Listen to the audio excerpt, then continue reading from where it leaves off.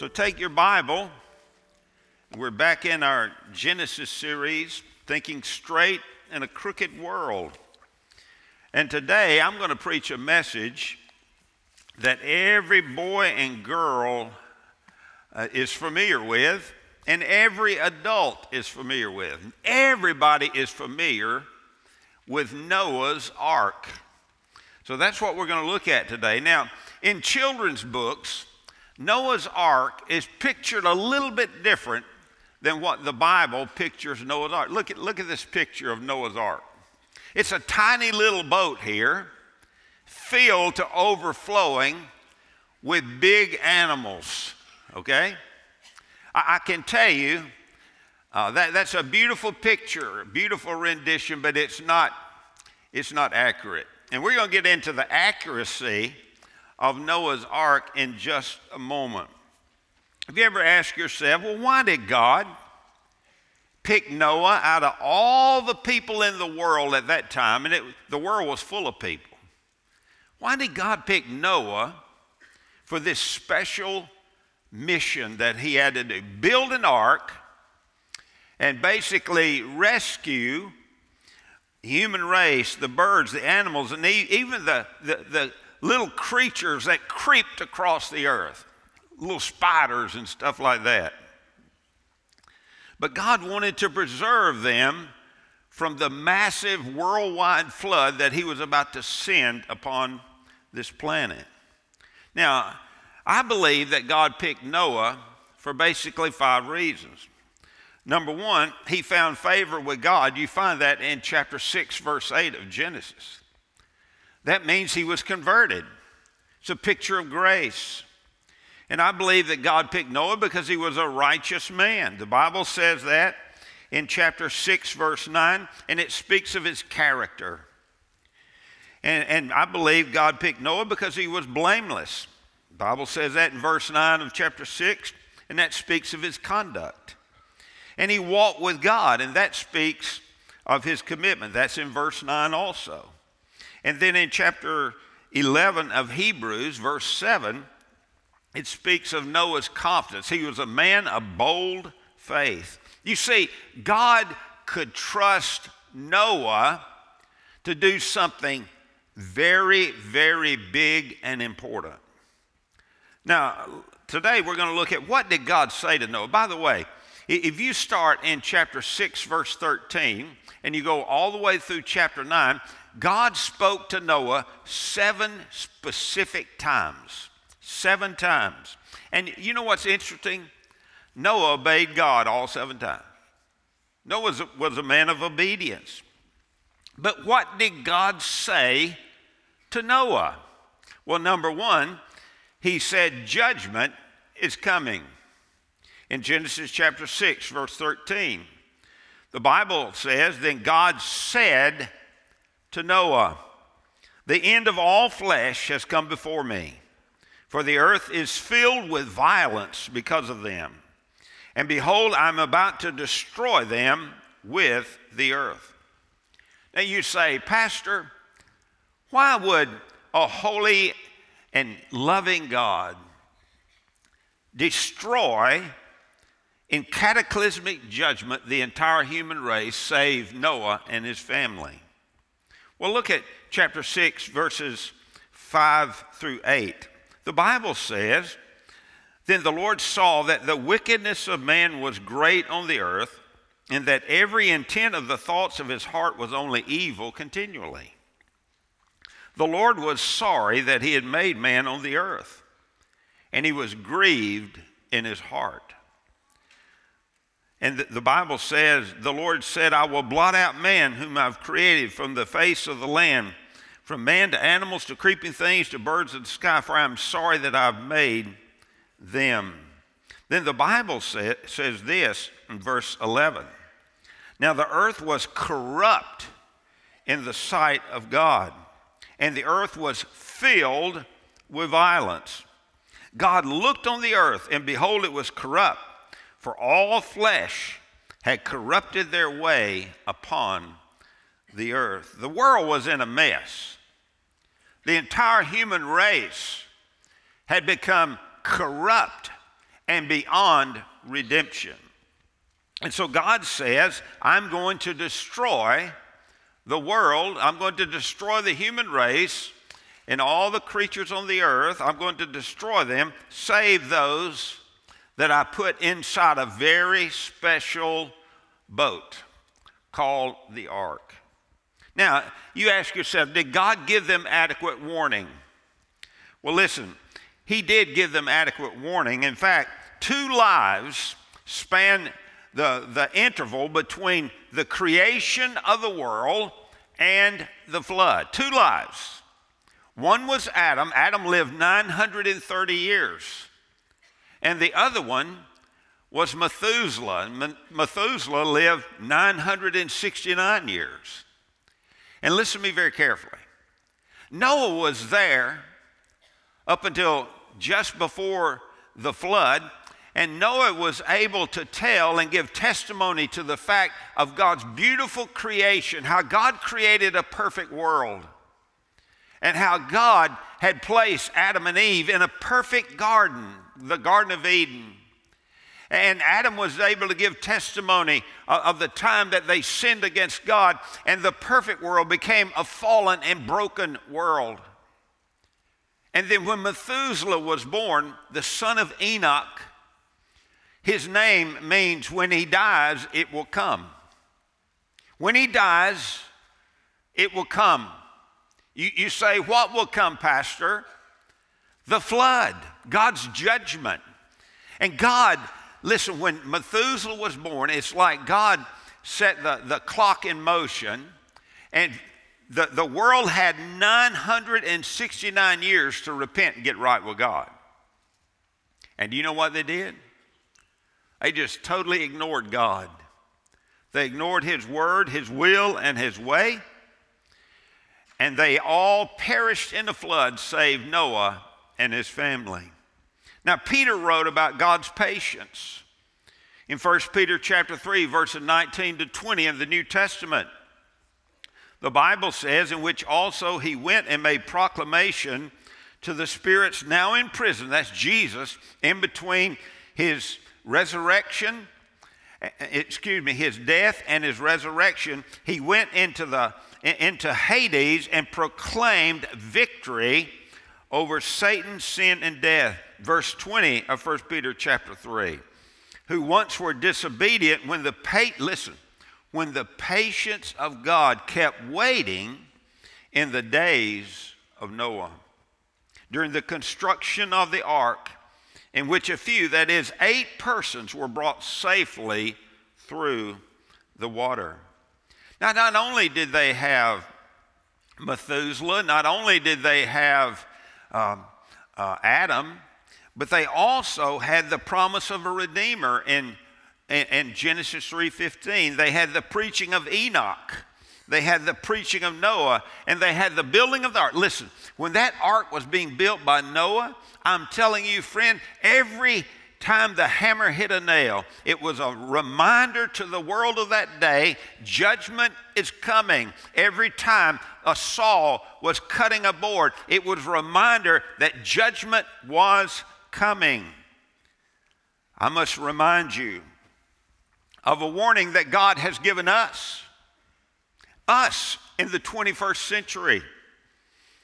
In Romans chapter 2, verse 5, this was written in the first century, but it applies to us in the 21st century.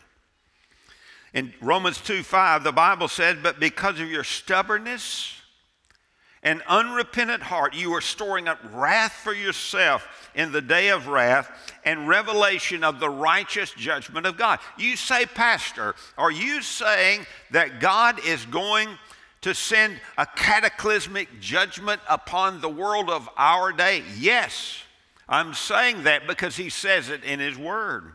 In 2 Peter chapter 3, verse 10, the Bible says, but the day of the Lord will come like a thief. It's going to come like a thief. God's not going to put some kind of warning sign up in the heavens. I'm telling you, friend, it's going to come like a thief, in which the heavens will pass away with a roar, and the elements will be destroyed with intense heat, and the earth and its works will be burned up. Now, let me tell you something. In Noah's day, God destroyed the world in a flood. Here in the last judgment, when God's wrath is poured out on this planet, he's going to destroy the world through fire, not a flood. Let me ask you a question. It's a question for every boy and girl in this room. It's a question for every teenager in this room. It's a question for every young adult, every middle-aged adult, every senior adult in this room. Are you prepared? Are you ready to meet God in judgment? Now, I'm going to share with you today how you can get ready. And I hope and pray that if you're not ready, at the end of this service, you'll make sure you are ready. Now, the second thing God said to Noah, not only is judgment coming, but God said salvation is possible. Salvation is possible. Look at verse 14 and 15 of Genesis 6. God said to Noah, make for yourself an ark of gopher wood.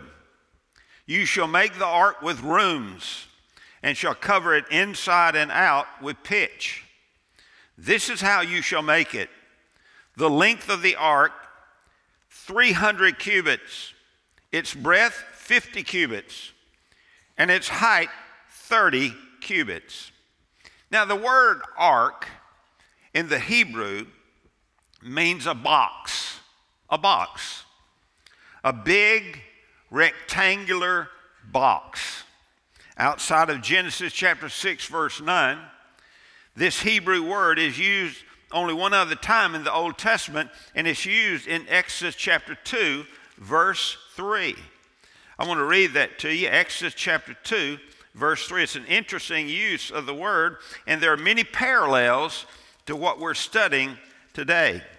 In Exodus chapter 2, verse 3, it's a story of Moses when Moses was born. Do you remember the Egyptians wanted to kill every Jewish baby boy? And the Bible said that Moses' mother conceived and bore a son, and when she saw that he was beautiful, she hid him for 3 months. Look at verse 3. But when she could hide him no longer, she got him a wicker basket and covered it with tar and pitch. And then she put the child into it and set it among the reeds by the bank of the Nile. She set this little wicker basket with Moses inside, the baby Moses inside, in the Nile River.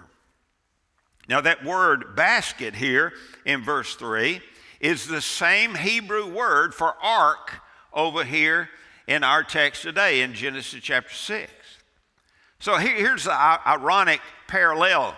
Both Moses was saved from the flood by the ark, his ark, and Noah and his family was saved from the flood by the ark. Interesting.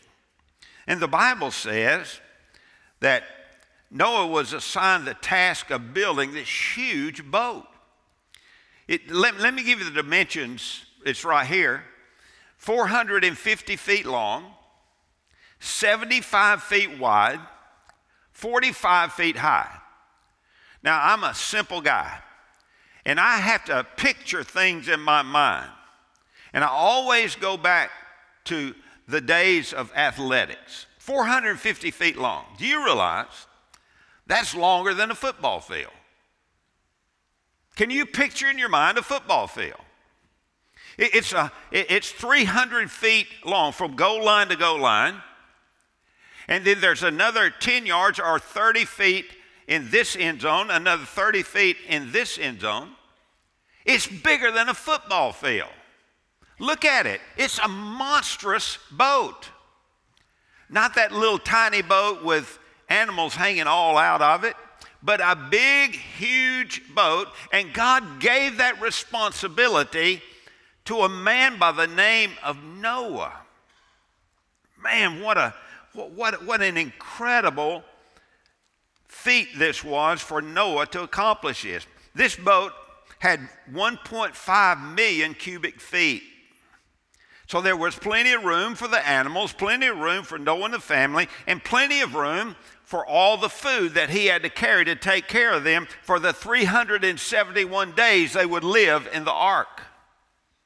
Now, here's what's interesting. All the seams of the boat were covered inside and out with pitch. Pitch.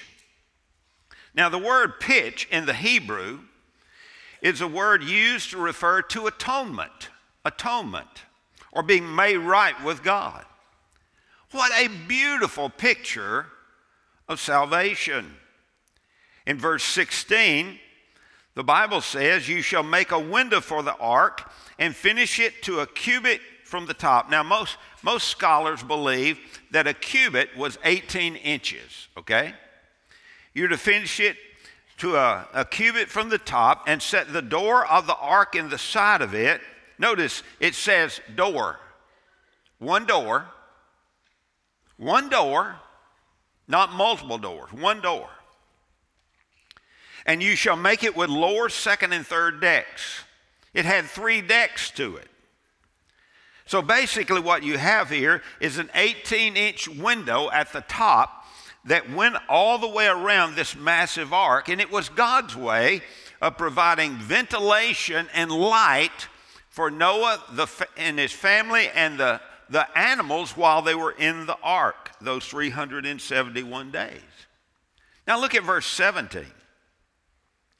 Behold, even I, this is God talking, behold, even I, am bringing the flood of water upon the earth to destroy all flesh, in which is the breath of life from under heaven. Everything that is on the earth shall perish. In these verses, we see how God saves us.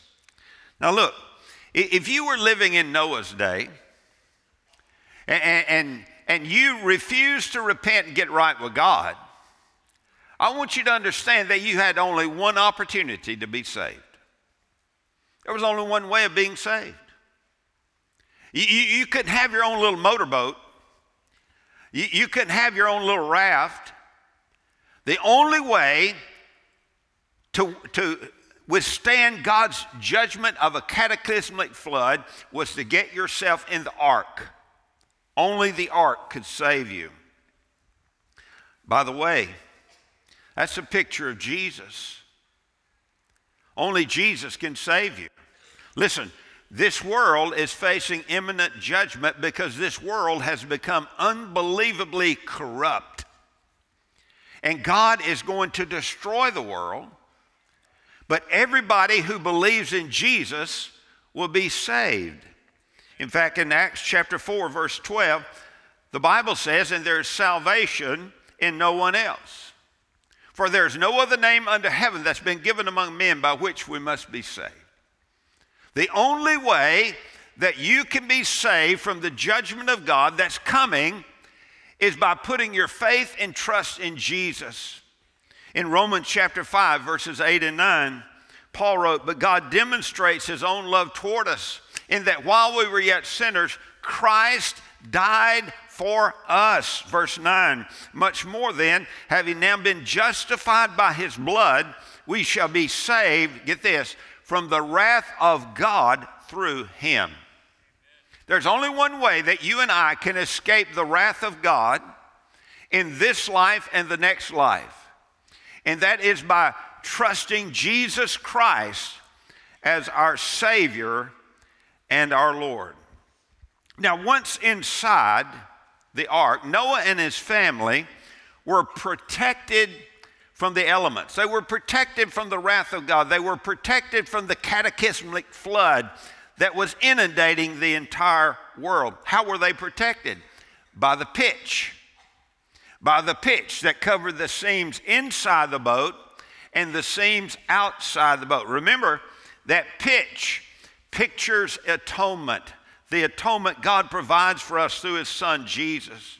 The Bible says if you've placed your faith in the Lord Jesus Christ, you need to know that you are totally secure in him. When Noah and his family got inside the ark along with the animals, I want you to understand that regardless of the fury of God's wrath that was going on outside the boat, everything inside the boat was calm. God provided everything they needed. Everything. And God will do the same for you. The Bible says in John 6:47, the very words of Jesus, he said, "Truly, truly, I say to you, he who believes has eternal life." I can tell you this on the authority of God's word. If you step into the ark of salvation, that is Jesus, my friend, you are secure in this life and you are secure in the next life. Praise God. So what does this mean for us? I'm going to say something to every little boy and every little girl, every person in this room, every person watching by live stream. If I could boil this message down to three words, I would say it's this: listen to God. Remember, 7 different times from chapter 6, verse 13 through chapter 9, God spoke directly to Noah. Now, what if Noah had decided, well, I'm not going to listen to God. I'm going to do my own thing. I've got plans for my own life. It would have been an unmitigated disaster. The creation that we know today would not even be in existence. Listen to me very carefully. I beg of you, listen to God. You say, but Pastor, I don't hear God speaking to me. Well, let me tell you how to hear God speak to you. Read the Bible out loud. If you read your Bible out loud, you're listening to God speak. He's speaking to you through the Word. He's speaking to you through the Word this morning. Because I'm not up here giving you my opinion. My opinion is useless. I'm up here going verse by verse, teaching you the Word of God. And God is speaking to you this morning. Are you listening? Are you listening today? Oh, Pastor, I look around and everything seems to be going pretty good. That's what they thought in Noah's day too. Until it started raining. And until God unleashed the torrents of water from below the earth and they started bubbling up and everything started flooding. We're not talking about a flood like they had in Fort Lauderdale that last week. We're talking about a massive worldwide flood where the flood even covered the highest mountains. Are you listening? Are you listening to God? So God said to Noah, judgment is coming. He said to Noah, salvation is possible. And thirdly, he said, faith is required. Faith is required.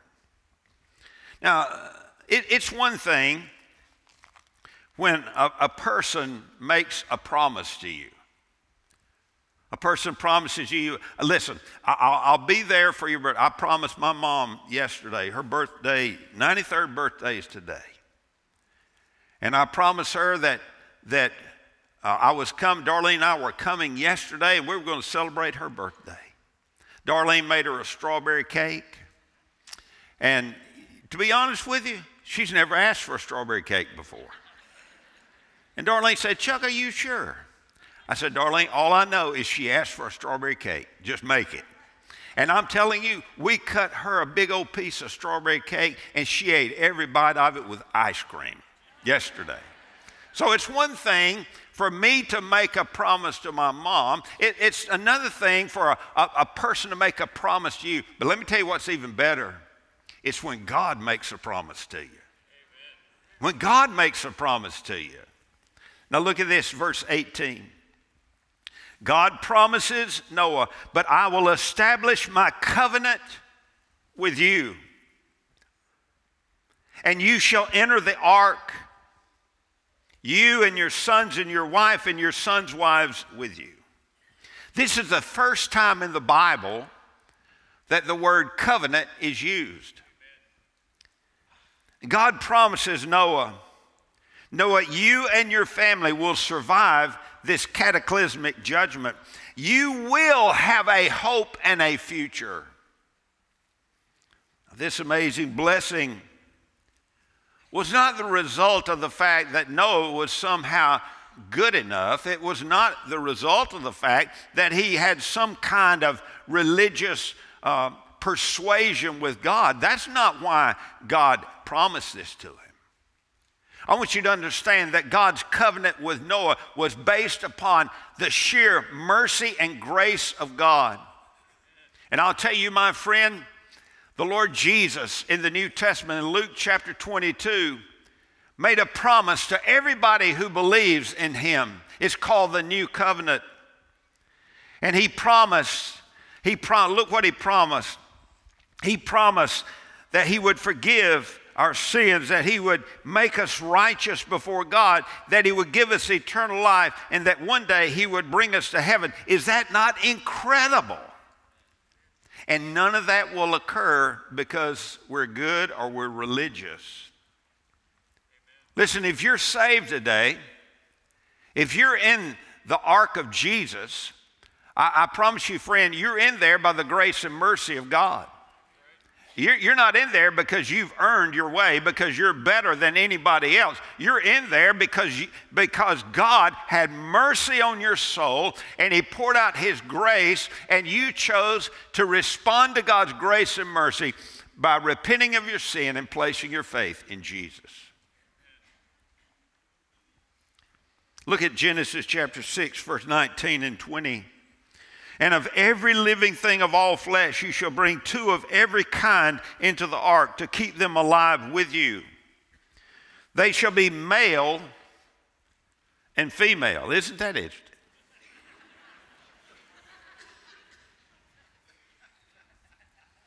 They shall be male and female. Look, this series is entitled Thinking Straight in a Crooked World. And we've made it almost through chapter 6. And there's a lot of crooked thinking that God is straightening out in Genesis chapter 1 through chapter 6. For instance, he's straightening out our crooked thinking about sin, about judgment, about creation. He's straightening out our crooked thinking about evolution versus creation, and we know that creation is the truth. And he's straightening out our insane, crooked thinking about gender in our culture today. It's interesting. God said to Noah, I want you to bring these animals into the ark, male and female. Why? Why male and female? So they could reproduce, so they could replenish the earth. God knows exactly what he's doing. And he does not need our advice, nor does he need the advice of scientists. Look at verse 20. Of the birds and after their kind, and animals after their kind, of creeping things on the ground. That's those little spider things again. 2 of every kind will come to you to keep them alive. Now the kinds referred to here are 3 major groups: land animals, birds, and creeping things. Obviously, the water creatures had no need for safety. They could exist in the flood. Would the ark have been large enough to accommodate all of them? Well, let me just read you something from Christian Answers website. Remember, there are really only a few very large animals, such as dinosaurs or elephants, and these would be represented by young ones. Obviously, God didn't send 2 full-grown giraffes to Noah for these 2 full-grown giraffes to get into the ark, nor did he send 2 full-grown elephants for the elephants to get into the ark. God sent 2 very young giraffes, and 2 very young elephants to get in the raft. Listen, this article goes on to say, assuming the average animal to be about the size of a sheep, and using a railroad car for comparison, we know that the average double-deck stock car can accommodate 240 sheep. Thus, 3 trains hauling 69 cars each would have ample space to carry 50,000 animals, filling only 37% of the ark. This would leave an additional 361 cars, or enough to make 5 trains of 72 cars each, to carry all of the food and the baggage, plus Noah's family of 8 people. The ark had plenty of space. You know, I got to think about this baggage thing. Remember, there was Noah's wife, there was Shem's wife, there was Ham's wife, and there was Japheth's wife. Now look, I've traveled with Darlene for a long time. I can travel with a shoebox. But that sister, so I sort of feel for Noah, Shem, Ham, and Japheth. But there was plenty of room for all the animals, all the food, and all of the ladies' baggage. Now look at verse 21. Genesis 6:21. As for you, take for yourself some of all food which is edible, and gather it to yourself, and it shall be for food for you and for them. Now before the flood, people ate fruit and vegetables and nuts. Animals ate grass, straw, so forth. After the flood, God gave Noah and the human race the privilege of eating meat. In Genesis chapter 9, verse 3, the Bible says, every moving thing that is alive shall be food for you. I give all to you as I gave the green plant.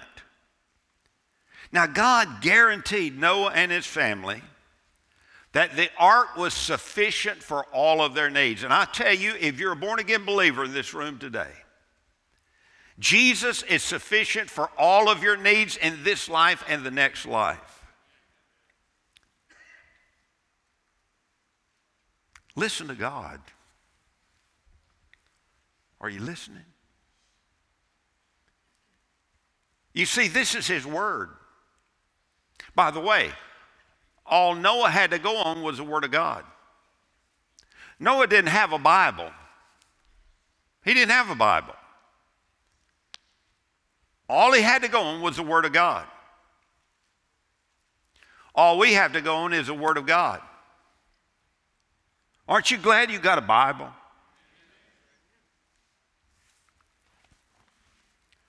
So what did God say to Noah? He said judgment is coming. Number 2, salvation is possible. Number 3, faith is required. The Bible says, for by grace through faith alone are we saved. We're saved by faith, putting our faith and trust in Jesus.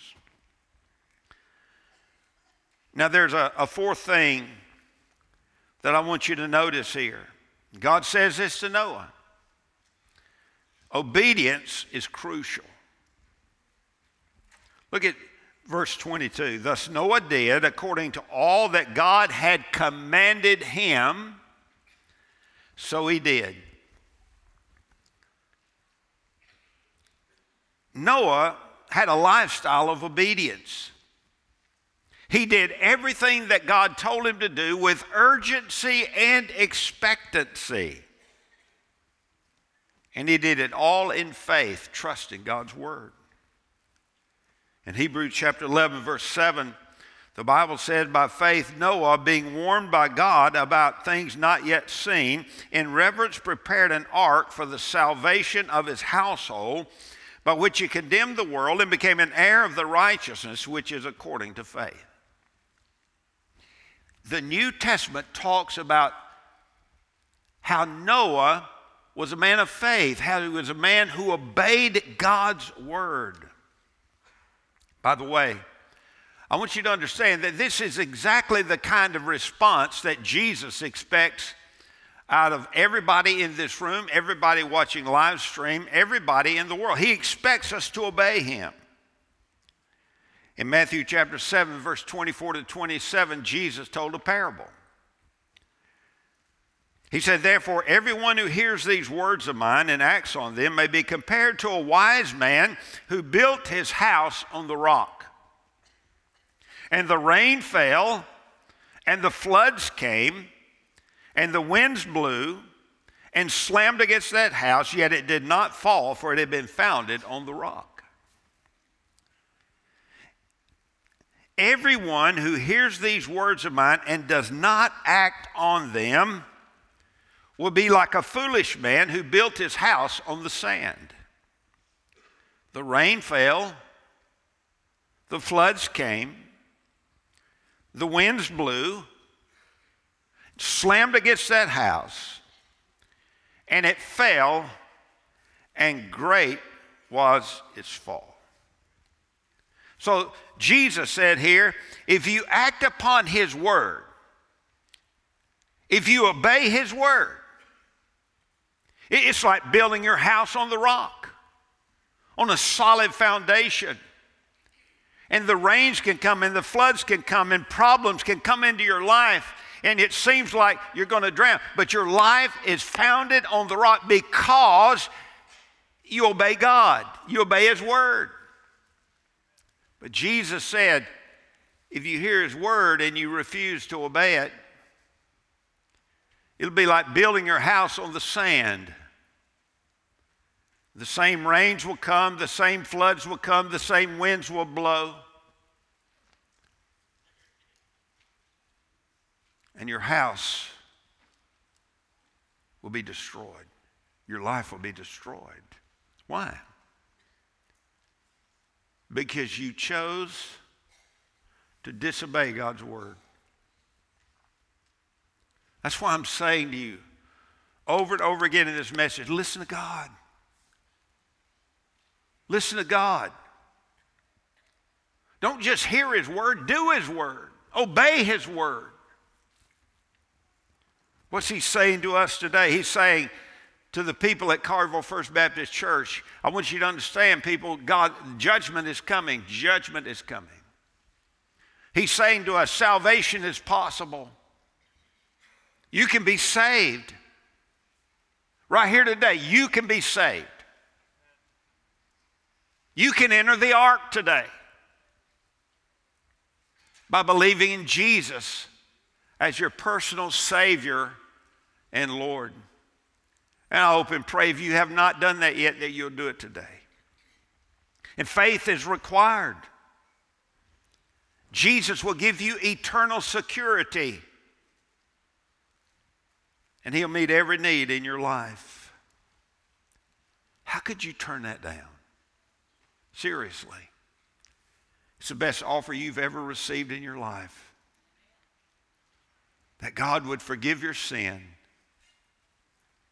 bless you with abundant life here and now, eternal life in eternity.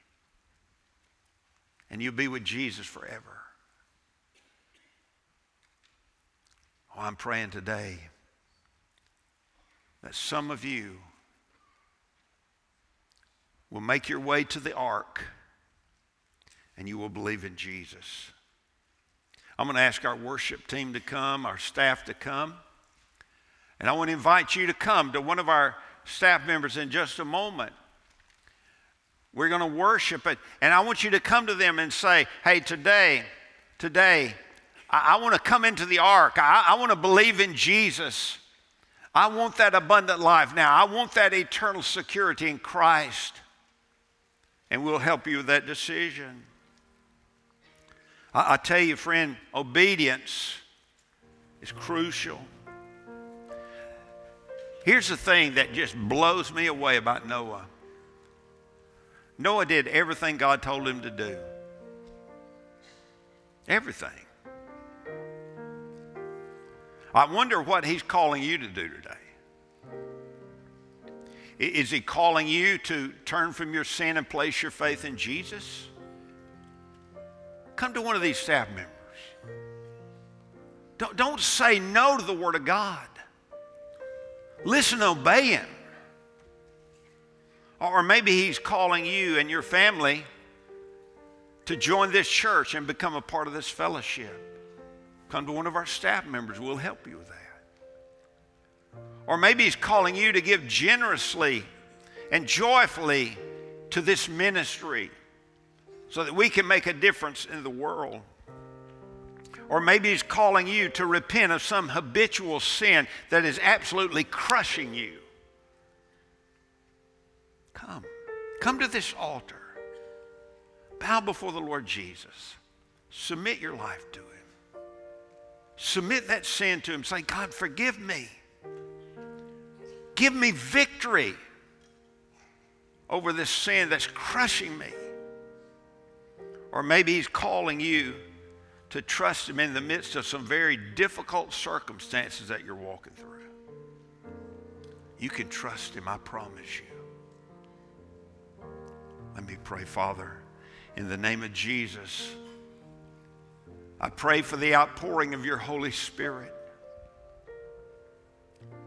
And I pray that your Holy Spirit will help everyone within the sound of my voice, not only to hear your word, but to obey your word. Oh God, have your way in our hearts. In Jesus' name.